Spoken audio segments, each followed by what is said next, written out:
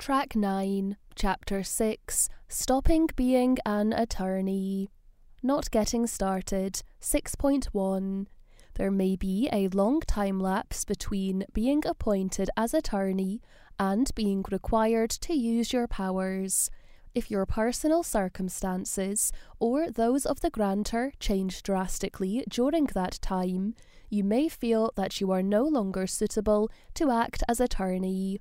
6.2.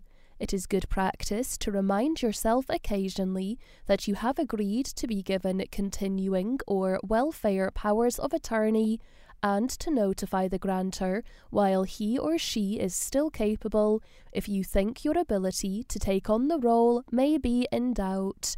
This would allow the grantor to revoke your powers and appoint someone else while still capable, or alternatively, to appoint a joint attorney to share the powers with you, or a substitute attorney in the event that you can start but cannot continue.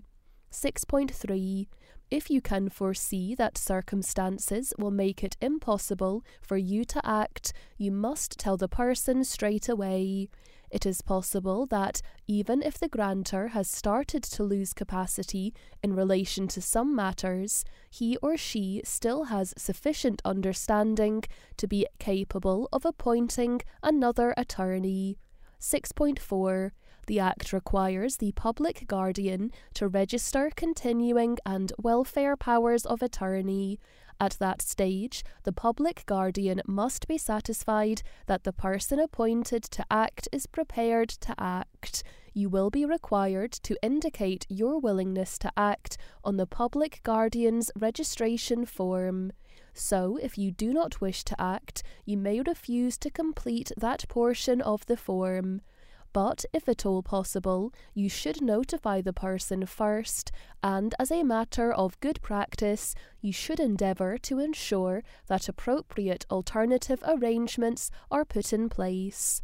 Resigning. 6.5. After the continuing or welfare power of attorney has been registered, you may resign if you wish or need to do so, but must follow the requirements below. 6.6. You must write to the grantor, the public guardian, any guardian, or where there is no guardian, the adult's primary carer, and the local authority, where they are supervising the welfare attorney, giving notice that you intend to resign.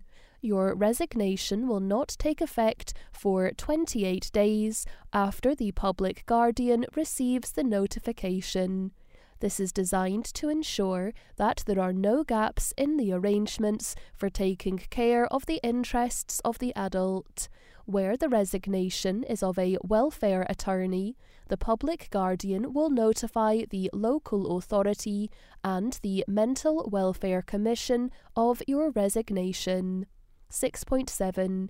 If you are a joint attorney, the notice of your resignation should be accompanied by evidence that the remaining joint attorney is willing to continue to act. If a substitute attorney has been appointed by the grantor, evidence that that person is willing to act should accompany the notice. 6.8. If you can, you should include a signed letter from the substitute attorney when you send in your notice of resignation. This will mean that your resignation will be effective from date of receipt. You will not have to wait 28 days. If that is not possible, but you are in contact with the substitute attorney, you should ask the substitute to write to the people concerned as listed above. If no indication is received, the public guardian will need to ascertain if the substitute attorney is willing to act. Other circumstances that bring powers to an end. 6.9.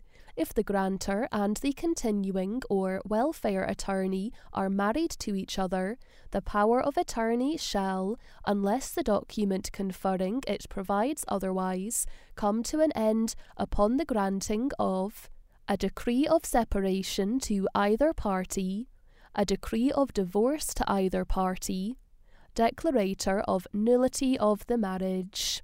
6.10.